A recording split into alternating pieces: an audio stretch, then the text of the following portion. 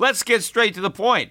You want to grow your portfolio to deal with the rising cost of inflation, to pay off your debt or your mortgage, pretty much anything standing in the way of you and financial freedom, right? Well, with Yahoo Finance, you can get access to the news, data, and tools that you need in order to help you reach that financial freedom. And when it comes to your financial future, you think you've done it all. You've saved, you've researched, you've invested all that you can. And now you need to take those investments to the next level by using what every financial great uses. Yahoo Finance. For more than 25 years, Yahoo Finance has been the brand behind every great investor. They're the #1 finance destination, producing a holistic look at the financial news cycle, including breaking news, original perspectives, analyst ratings, independent research, customizable charts, and so much more. For comprehensive financial news and analysis, visit the brand behind every great investor, yahoofinance.com, the #1 financial destination. That's yahoofinance.com. Say goodbye to your credit card rewards. Greedy corporate mega stores, led by Walmart and Target, are pushing for a law in Congress to take away your hard-earned cash back and travel points to line their pockets. The Durbin-Marshall credit card bill would enact harmful credit card routing mandates that would end credit card rewards as we know it. If you love your credit card rewards, tell your lawmakers, hands off my rewards. Tell them to oppose the Durbin-Marshall credit card bill. The Peter Schiff Show. Well, the Federal Reserve wrapped up its 2-day FOMC meeting today with its traditional statement, followed by the press conference with Janet Yellen. Nobody expected the Federal Reserve to raise interest rates. That's not supposed to happen until sometime in 2015. That's the consensus.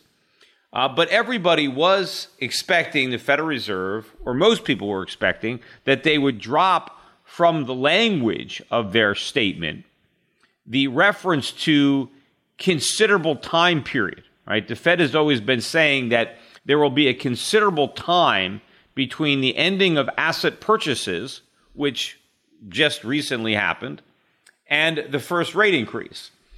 And the question is, well, how long does considerable period mean? Because it's never actually been defined. Nonetheless, there was a lot of thinking that the Fed would drop the considerable period reference from its language. And sure enough, the way the Bloomberg reported it, that's exactly what the Federal Reserve did. If you read the way they covered this press release, this statement, Bloomberg's headline is Fed removes the considerable period reference. Let's look at what they said. I'm going to read you what was written here. Based on its current assessment, the committee judges that it can be patient in beginning to normalize the stance on monetary policy. So instead of waiting for a considerable period, they're just going to be patient.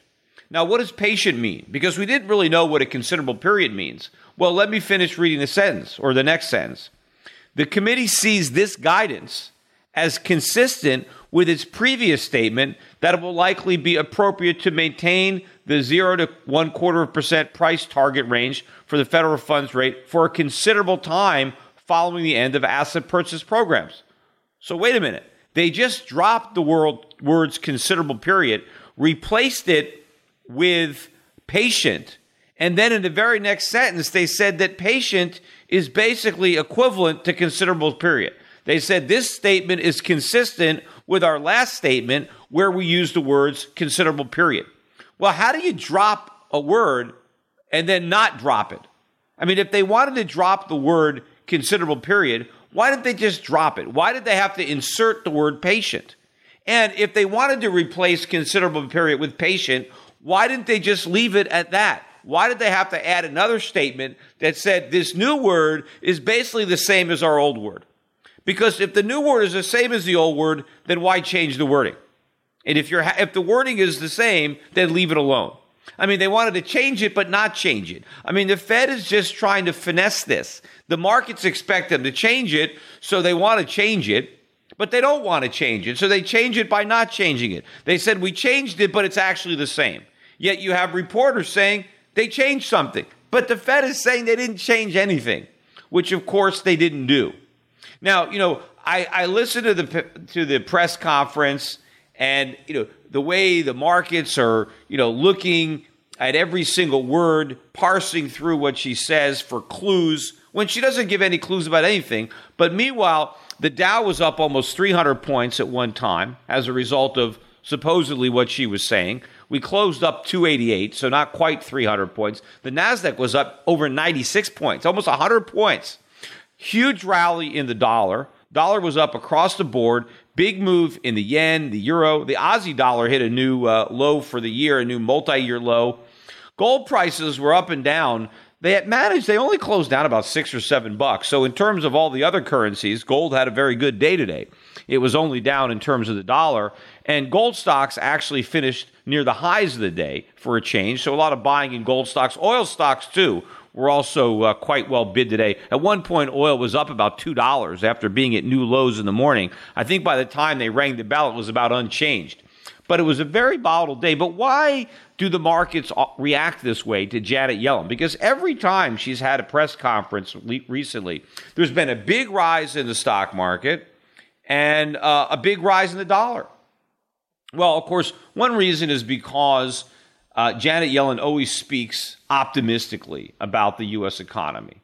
But why should she speak otherwise? I mean, what do people expect? I mean, pretty much no matter what Janet Yellen actually believes, she's going to be optimistic. As long as the numbers on the surface appear good, as long as people believe the economy is strong, Janet Yellen isn't going to do anything to pierce that bubble of confidence. Right? That's the last thing that she wants to do. So it doesn't really matter what she says. She's going to be bullish no matter what. So either she's bullish because she's foolish, or she's bullish because she's lying, but it really doesn't make any difference as far as what she's going to say. Yet people react to her statements as if it's some kind of reaffirmation of their optimism about the U.S. economy. But of course, they're trying to figure out rates. And, every time she's talking, people say, aha, you see, she says she's going to raise rates. And so the dollar goes up. But she doesn't actually say she's going to raise rates. She talks about the possibility of raising rates, that rates are going to go up as long as the data supports the increase, but she doesn't define exactly what that data would be. She just says if the data supports it, we'll raise rates. Well, how do you know what data would support it? See, it's my view that I don't care what the data is. There's no data that would support raising rates. Because if the Fed wanted to raise rates, they would have already done it. Rates have been at zero for about 6 years. Why has the Fed not raised rates? Why doesn't somebody at the press conference ask Janet Yellen, hey, Janet, you're thinking about raising rates next year, right? Some people are saying now because you said a couple of meetings, because I think there was a comment, you said, well, we might consider raising rates in a couple of meetings, which is maybe one meeting sooner that people were thinking, because a couple is two. And she didn't say a few, she said a couple. So now some people think, hey, maybe you're going to raise interest rates in April as opposed to June. But all the Fed is talking about is the point at which they might consider raising interest rates. Not that they actually would do it. But why doesn't somebody ask Janet Yellen, if you're going to raise interest rates in April or June, why not just raise them now? I mean, why wait? What is the point of waiting? If you think higher interest rates are appropriate in 4 months or 6 months, why are they not appropriate now? I mean, what is going to change between now and April or June that would mean that we need higher interest rates in April or June, but they should be at zero now? See, because she can't answer that question, because nothing is going to change. The reason she's not raising interest rates right now is because she doesn't want to, because she's afraid of the effect it might have on the economy, on the markets. Well, how is that effect going to be any different if she waits until April or June? It's not. In fact, if she's afraid to raise rates now, she should be even more fearful to do it in April or June, because it'll be a bigger bubble by then. We'll have even more debt by then. See, the longer the Fed waits to raise rates, the more painful it's going to be when she does. And if she recognizes how painful it's going to be now, why would she raise rates later? That's why she has to keep talking. Look, anybody can talk about raising rates. And Janet Yellen talks about the possibility of raising rates all the time, but she never comes out and says, I'm going to do it. Look, how many obese people talk about going on a diet? I mean, they probably talk about going on a diet every day, right? But do they do it? I mean, if some obese person told you, yeah, I'm going to start a diet in April next year, would you believe them? Why don't you start your diet today? Well, April next year. I'm going to wait till then. Why? Especially if they keep eating and they're even heavier then, because now they have to go on an even bigger diet. Hey, why not start your diet now? The reason people talk about starting diets in the future is because they're not going to actually go on a diet. If they were going to go on a diet, they wouldn't talk about a future diet. They would just go on a diet right now. That's what they would do, right? Just like a guy who's addicted to drugs, right? I'm going to quit drugs, right? In the future. In the meantime, I'm going to continue using, right? If you're going to quit. You don't talk about it. That's what Janet Yellen is doing. Why does she talk about raising rates? Because she doesn't want to raise them. If she wanted to raise them, she would do it. But she can't do it. And the longer she rates, the harder it is, which means the less likely that it will be. I'd like to see somebody ask her the question, Janet Yellen, what are you going to do? What is the Fed's policy going to be if economic growth slows? Now, I know you don't believe that's going to happen. I know you're very optimistic, but what if you're wrong? It is possible. I mean, the Fed has been wrong before. In fact, it's wrong more often than it's right. So what is Fed policy going to be if economic growth slows down? Or what if unemployment picks up? What are you going to do? And of course, if she answered that question, she would have to say, well, we're going to restart QE, because that's exactly what they would do, because that's all they can do. So all this talk is based on the continuing strength in the U.S. economy, despite the fact that the economy is likely not to continue with that strength. If you look at all the data, I've been talking about it on the podcast about how bad the data is. Day in and day out, we get inundated with bad economic news that nobody cares about. Today, no different. We got some economic news today. We got mortgage applications. We get that every week. But this week, purchase applications fell by 7%. We're now 5% below the level that we were at a year ago. And this is despite the fact that mortgage rates are lower, credit standards are easier. Now you can get a 3% down mortgage guaranteed by Fannie and Freddie. So you got lower rates, easier terms, right? And, you've got this big drop in gas prices now that just happened. So consumers theoretically should have more money to qualify for a mortgage, right? Or to pay a mortgage. So I thought this was supposed to boost the economy, all this big windfall. Yet despite all that, we had this big 7% drop in purchase applications. The market wasn't anticipating that.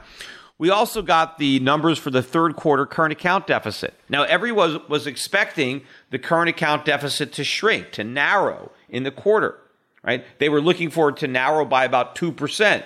Instead, it widened by 2%. They got the percent right, but they got the direction backwards, right? So they were looking for $96.3 billion. Instead, we got $100.3 billion, $4 billion more than they thought, and it was up 2 instead of down. So bad news for the GDP. It's just, your current account going down, your deficit going up is bad news. The market was expecting good news. They got bad news. So what did they do? They ignored it. Whenever they get good news, that's all they talk about. But they ignore all the bad news. They did talk about the CPI today. We got, November CPI was down 0.3, which is the biggest drop since December of 2008. So the biggest drop in 6 years. The big mover, of course, was gasoline prices down 6.6%. I thought it was interesting, and I guess this will piss off Chuck Schumer. Airfares rose 1.36%. Despite gasoline prices, fuel prices going down, airlines still raised their fees. And I'm sure the fee hikes are actually more than that because they don't really count the fact that, they're making the seats smaller, so they're cramming more seats into fewer planes to make your experience less comfortable. They're charging for more things. I don't even think all of that loss of convenience and all these extras even make it into the calculation. I just think they're just looking at the gross fare. And so I think that the prices are rising, again, much faster than what the government acknowledges. But I think it's interesting that the prices were up. Because again, they're talking about this big windfall for the consumer because it's going to make things cheaper. But obviously other things are going on that are making things more expensive. So it's not just relief at the gas pump. Prices are going up for other reasons. But again, more bad economic news today that everybody ignores when they're, rallying the dollar on Janet Yellen's comments about how she might raise interest rates after a couple of meetings, meaning maybe as early as April. And as soon as she said that, you get this huge rally. And she also made a comment about how, most of the members of the FOMC, and by the way, they had 3 dissents on this thing. One person was dovish, and they wanted to be even more dovish, and 2 people were on the hawkish dissent. And those guys are going.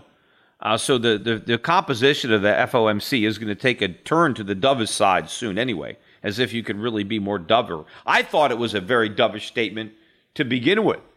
In fact, if you looked at the expectations, they call this the dots, where the FOMC members believe interest rates will be a year from now, the dots actually move down. So the expectations now are that rates will rise even more slowly. So I thought it was a very dovish statement. Nonetheless, the dollar rose. And of course, it was dovish in that they didn't really take out the language of considerable period, because they took it out and then they let everybody know they were sticking it right back in.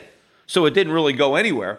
But people somehow interpreted this comment about, well, a couple of meetings, and then, that it's consensus that interest rates are going to go up in 2015. Yes, we know that's the consensus. Everybody on the FOMC, or most of them, believe that they're going to be raising rates in 2015. But that is predicated on their belief that the economic data justifies it at the time. And what that data is, it's never defined. But I believe if the GDP numbers are contracting, right, if the last couple of months of 4% growth are aberrations, and the fourth quarter drops to a 2 handle or a 1 handle, and then things are weakening into the first quarter, which I think it could happen. I think we can have a lot of layoffs in the retailers. We have too much inventory that got built up. So I can see a very, very weak fourth quarter for 2014 and a weak first quarter for 2015. So coming out of back-to-back weak GDP numbers and what possibly could be an increase in the unemployment rate, are those going to be the economic conditions that justify a rate hike? I don't think so, right? If the Fed couldn't raise rates now following 2 strong quarters, how are they going to raise rates in 6 months following 2 very weak quarters? They're not. In fact, if somebody asked her that question, right, she would have to acknowledge, well, if that was the case, I'd have to do more QE. I think what's interesting is nobody even asks. Nobody bothers to ask Janet Yellen how Fed policy might change if the economy is weaker than expected, because nobody in the room where the press conference is being held, nobody believes that the economy could weaken. They've all bought into this narrative. I mean, she was asked a little bit if she's worried about things happening in Russia, or is she worried about any problems because of the big drop in oil prices for any of the banks that have made loans. And basically her answer is no, she's not worried. Well, how can that be an honest answer? How could you not worry about a potential crisis in Russia? I mean, doesn't she remember the Russian debt crisis that happened in the 90s, or the emerging market crisis in general, and how aggressively the Fed responded? Does she not remember long-term capital management, which basically went under because of Russian defaults? Does she not remember that? And of course, the Fed was very aggressive in its monetary support to try to buffer any shockwaves in the U.S. Of course, what would the Fed do now? Rates are already at 0. They can't cut them, right? But how could she not be worried? I mean, how does she know that this thing in Russia won't spread to other markets? How does she know? I mean, to say that she's not really worried, or they're not really discussing it, that doesn't even pass the smell test. But again, she wants to say, what, me worry? She wants to dismiss concerns as if people will say, well, Janet Yellen's not worried, so we shouldn't worry either, right? But if Janet Yellen said, yeah, we are concerned, this could be bad, right? She doesn't want to say that. But that would be honest, because she doesn't know at this point what this is going to mean. And she's also not worried about the big drop in oil prices with respect to the U.S. fracking industry or the leverage in that industry. Or nobody even asked her about the employment. What about all the people that have been employed in the energy industry?